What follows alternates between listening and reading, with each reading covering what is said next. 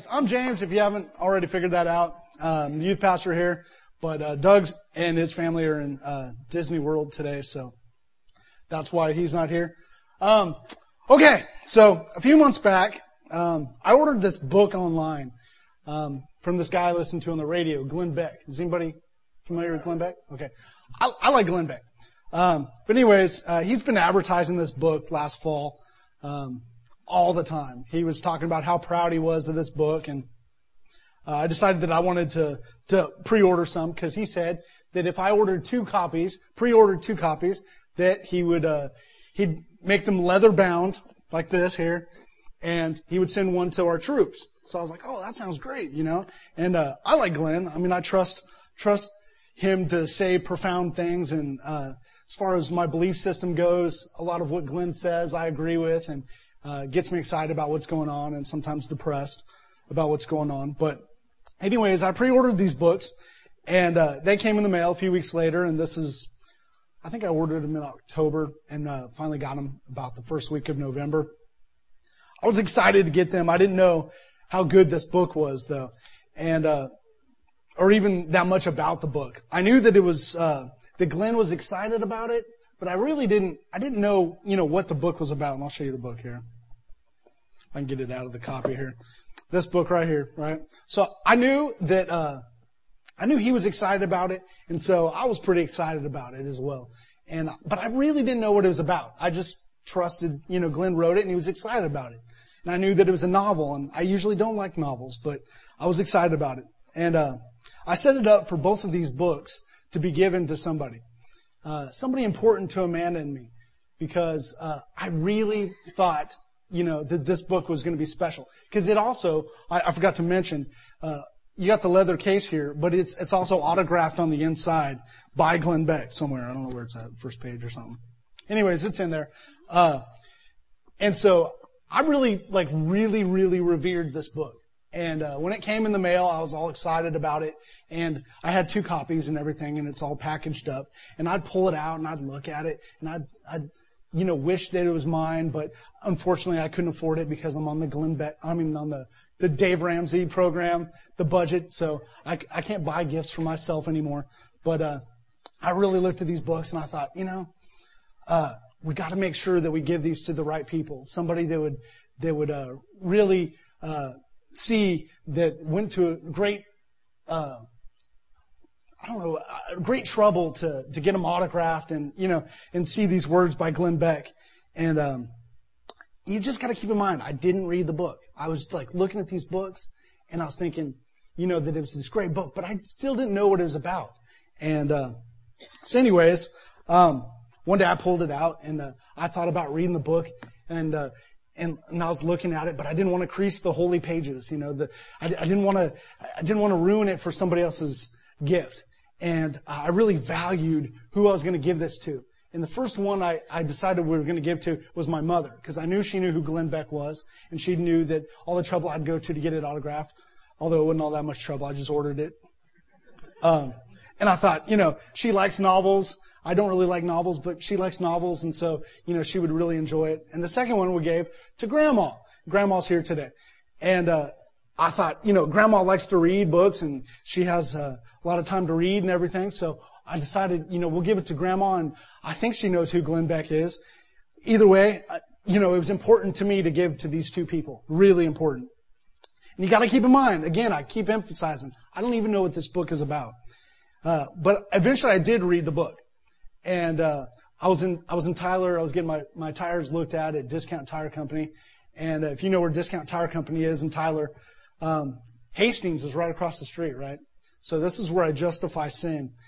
I went over to Hastings and I figured I saw the big display of the Glenn Beck Christmas sweater book, and I saw it up there, and I thought, okay, I'm going to read the whole book. So I sat down. I got in the leather seats or whatever. I think they were leather seats at Hastings, maybe not. And I read from cover to cover. I read the book and I thought, I said justifying sin. It's like, well, I own 2 copies, so I don't think Glenn would really care that I read his book in the bookstore, because I do own 2 copies. And but I don't think the publishers would necessarily agree with me on that one. But either way. anyways, I read the book, and in case you haven't read it, it's the Christmas sweater, and it was really good. But my point is, I really revered this book without even knowing how good a book it really was. And I feel like as Christians, we tend to do this about our walk with Christ. You know, we kind of identify ourselves as Christians, and we rave about being Christians. Some of us have the little fishy sticker on the back of our cars. You know, we tell people we're Christians. That's just about who we really are. You know, we just think that we're Christians, and maybe we don't really know what's in the book, right? How many of us have really cracked open this revered book that we call Christianity and know what the story is really about? I mean, I'm not talking about the Bible here. I'm not talking about, when I say the book, I don't mean the Bible. I mean the book of Christianity. How many of us have really cracked open this revered book that we call Christianity and know what it's really about? I'd venture to say not a lot of us. That's a sad statistic, but I think not a lot of us. Maybe it's different here in East Texas where, you know, a lot of us identify ourselves as Christians. But if you were to ask a group of Americans if they believe in God, 92% will say that they do. But out of those 92%, only 37% say they go to church on a weekly basis. See, we claim to believe in something, but it doesn't really seem to line up with our walk. We identify with Christ, but does Christ really identify with us? We say we're Christians, but does Christ identify with us in our walk with Him? We know that the author of the book is good, and we know enough about the book that we want the important people in our lives to have it, but we don't read it ourselves. I know lots of people that have turned away from God over the years, and they tend to turn away and they live for themselves or whatever, but then they have kids, right? And then they think, well, you know, I want my kids to grow up in the church because that it's suddenly important to them all of a sudden. It happens. I'm probably, you know, there's probably tons of people in this room that are the same way. You know, we value this idea of Christianity, and but we don't really get it sometimes. I think that sometimes we don't get what Christianity is because we've just revered the book for so long and haven't actually read it. We haven't really dug in there. How are you supposed to see the value in the book if you don't sit down and read it? You don't see the value, and you won't know how good the book really is if you don't read the book. So here's what I want you to do. I want you to crack open this metaphorical book and actually see and experience God in a way that is not built on an image, but rather reality. I'll repeat that. Crack open the metaphorical book and actually see and experience God in a way that is not built on an image, but rather reality. A reality of knowing God, not a false sense of who God is, but actually dipping into God and reading for yourself. Back to the metaphorical book. I understand that this book may not appeal to everybody. I, for one, would rather read a non-fiction book than a fiction book. And there is true parts in this book, by the way. It's good. But I tend to go to biographical books and informational books. But if you look at my brother loves to read, and he reads far more books than I do. But he likes novels. He likes to read Dean Koontz and, I don't know, lots of storybooks, you know. Likes to get into the novels and everything. But we're different. I generally don't get into that sort of thing. And if you look at my sister, you could set my sister in a room of 50 strangers and me also. I'll be in the room also. And by the end of the night, my sister's going to be best friends with all 50 people. And you look at me, and I'll probably have said 5 words to anybody at all night long. We're just different. It's just the way we were made. She's just different than I am. But we're still family. We still belong to the same family. We still have the same blood in our veins and everything. But that doesn't, let me get where I'm following my notes here. I'm losing it here. We're still in the same family. We still have the same blood flowing in our veins. And just like my sister is different from me, it's okay to be different than your Christian brothers and sisters. And speaking of being different, you know this church is good. It tries not to sell you on any certain image of what a true Christian is. You have a pastor that gets up here in the Hawaiian shirt and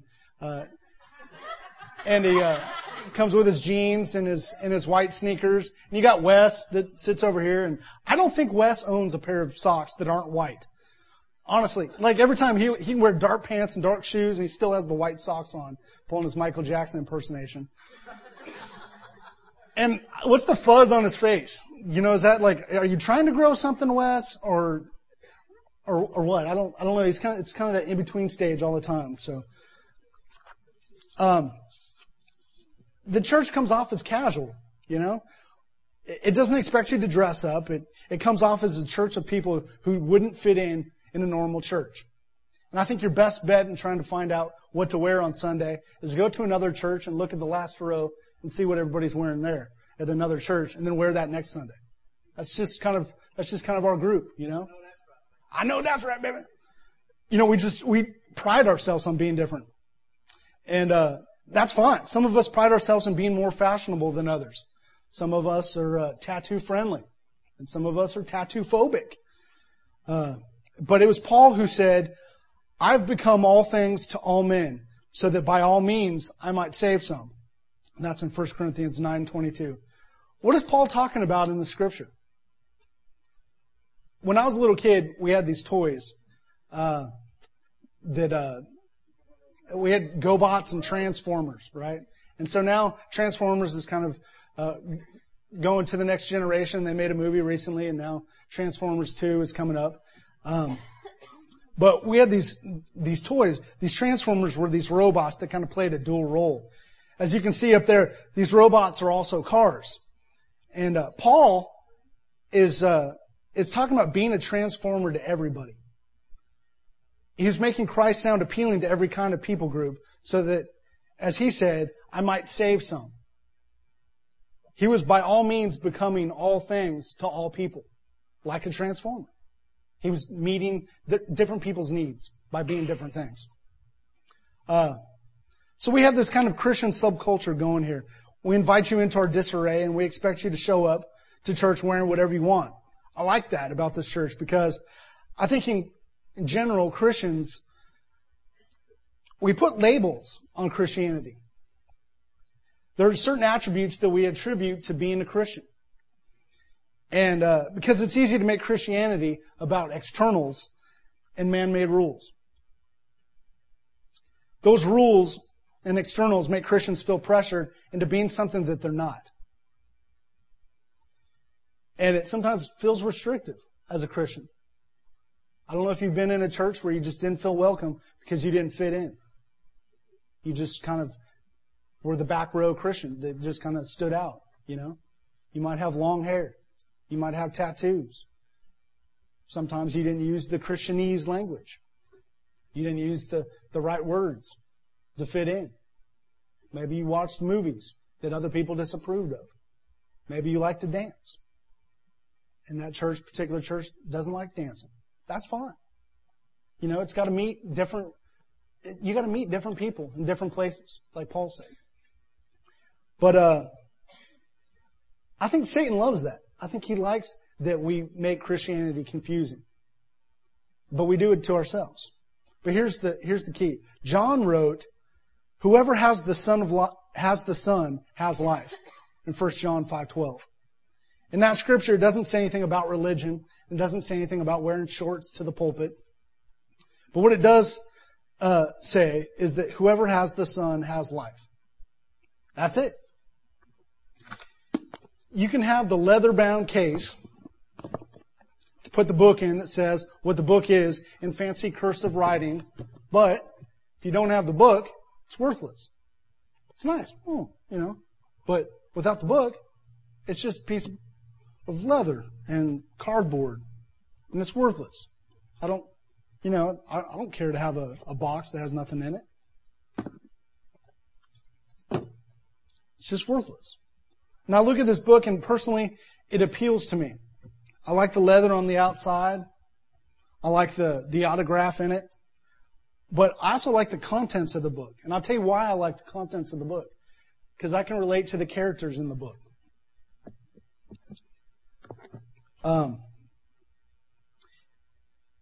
I can assimilate this idea to Christ. I think the one thing to know about really getting to know Christ and having a relationship with Him is to actually reading the book and not just holding the book is some sort of relatability. You've got to relate to it in order for it to be part of who you are. The one key thing to know about really getting to know Christ and having a relationship with Him is relatability. I told the youth this a few weeks back, but I was thinking about Moses writing down his memoirs and David being obedient and writing down his stuff. I thought about Mark, Luke, and John writing the Gospels. And then you have Paul, who wrote, 2/3 of the New Testament? Did you ever wonder why, if God is so all-powerful, why He didn't write His own stuff down instead of these scrubs? Yeah. Or even as Jesus, why isn't there a Jesus chapter 5, verse 13? I think if God presented Himself that way, we would have a hard time relating to His words. As it is written, I can relate to a man like David who had such a passion for God, I should say, for God, that he's out there dancing, And then in the next moment, he's in his flesh and he's sinning. I can relate to that. If God had written the book of God, chapter 2, I might have missed it. I think I would have been too transfixed on God's handwriting to notice how God related to me through others. Jesus didn't write a book or even start a church, but what He did do was He started a community of people that raise each other up, and they taught us, they guided us, and they help us see the love of God through others. See, you have this pretty little leather box with an autographed book inside, and you can read the book, but if you can't relate to the characters in the book, it doesn't mean anything. So my question for you today is, what's keeping you from reading this book? And again, I'm not talking about the Bible. I'm talking about digging deeper into your relationship with Christ. What's keeping you from enjoying this book that we call Christianity? What is it? Obviously, you're here for something. You got here somehow.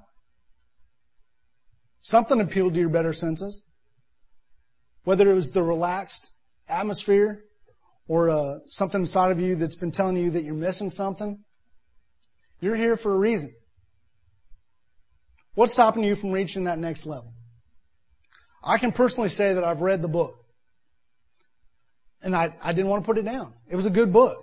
I have to say that once I finally read it and got past the obstacles in my path, I found that it was an easy read. And not only was it an easy read, but it was a pleasurable and fulfilling read. I'm glad I read the book. In closing, I want to challenge you to do something this week. Okay? I told the youth basically the same thing last Wednesday. I want you to go after God. And it's as simple as this. Every day this week, I want you to do 3 things. I want you to get alone. I want you to start in prayer. And then I want you to shut up. Get alone. Start with prayer. And then shut up. If you don't know God and this whole Christianity thing just doesn't seem real, get alone. Get away from your kids. Get away from your spouse. Go somewhere quiet without distraction. Then start by praying to God. Tell Him about your day. Ask Him to reveal Himself to you. I can try to talk to my wife when she's at work, and I can yell, Amanda! Amanda! But she's not going to hear me. Because we're just like way too far away, right? But if I pick up the telephone and I call her up and I'm like, hey, Amanda, what's going on? Then I've got this open line of communication. I've opened up this line of communication with Amanda. So it's the same way with God. When you start with prayer, you're opening up this line of communication with Him so that you can converse with Him. You can get to know God. But unless you do that, you're not going to know Him. Amanda and I have a friend that we don't see very often, but when we do see her, she talks. And she talks. And she talks. She talks so much that we can't get a word in, and we're left out of a good relationship with her because she does all the talking. So you get alone, you start with prayer, and then you shut up. Don't be so busy about your own stuff that you miss out on letting God talk to you. Don't call God on the telephone, do all the talking, and then hang up before He gets a chance to talk to you. Just get quiet before Him. The more you put into this relationship with Him, the more you're going to get out of it. So here's what I want you to do. Everybody's got the registration cards on the back of your listening guide? All right. I need y'all to fill that out. Guess, I need you to fill that out so that we can know who you are and everything. And members, we also just want to be able to keep track of who's here and who's not, sort of thing. But on the back of the card, remember we were talking about these three things. About getting alone, praying, and then shutting up. That's my challenge for you this week. So I want you to write down something for me. If you're willing to do this challenge every day this week, get alone, praying, and then shutting up every day this week, I want you to write on the back of your card, I will do it. I will do it. The reason why is because I think if we can just break out of this funk that we know as Christianity, if we can just quit seeing it as a label and we actually dig in and actually experience God in a real way, then it's going to make a difference in our lives in lots and lots of ways. So I want you to write that down. If you're willing to do it, I will do it. Okay? And then, if you don't want to do it, and you want to give me a reason why you're not going to do it, then we'll pray about it. We'll pray about it. We're going to pray over all these cards, all the people that are willing to do it, saying that they're willing to do it, and we'll pray over it.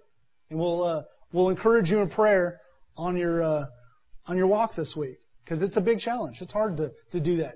It really is, especially if you have kids, to break free from the kids and your spouse and finding time to just get alone. But it's an important thing. And I think, like last Wednesday, we kind of split up a little bit towards the end, and we just got alone with God. Even though we were all in the room, we got quiet before God. And I asked afterwards, did God speak to you?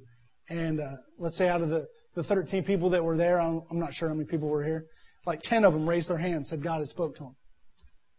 That was 5 minutes. It only took 5 minutes. These young people reached God on a new level because they were willing to do it.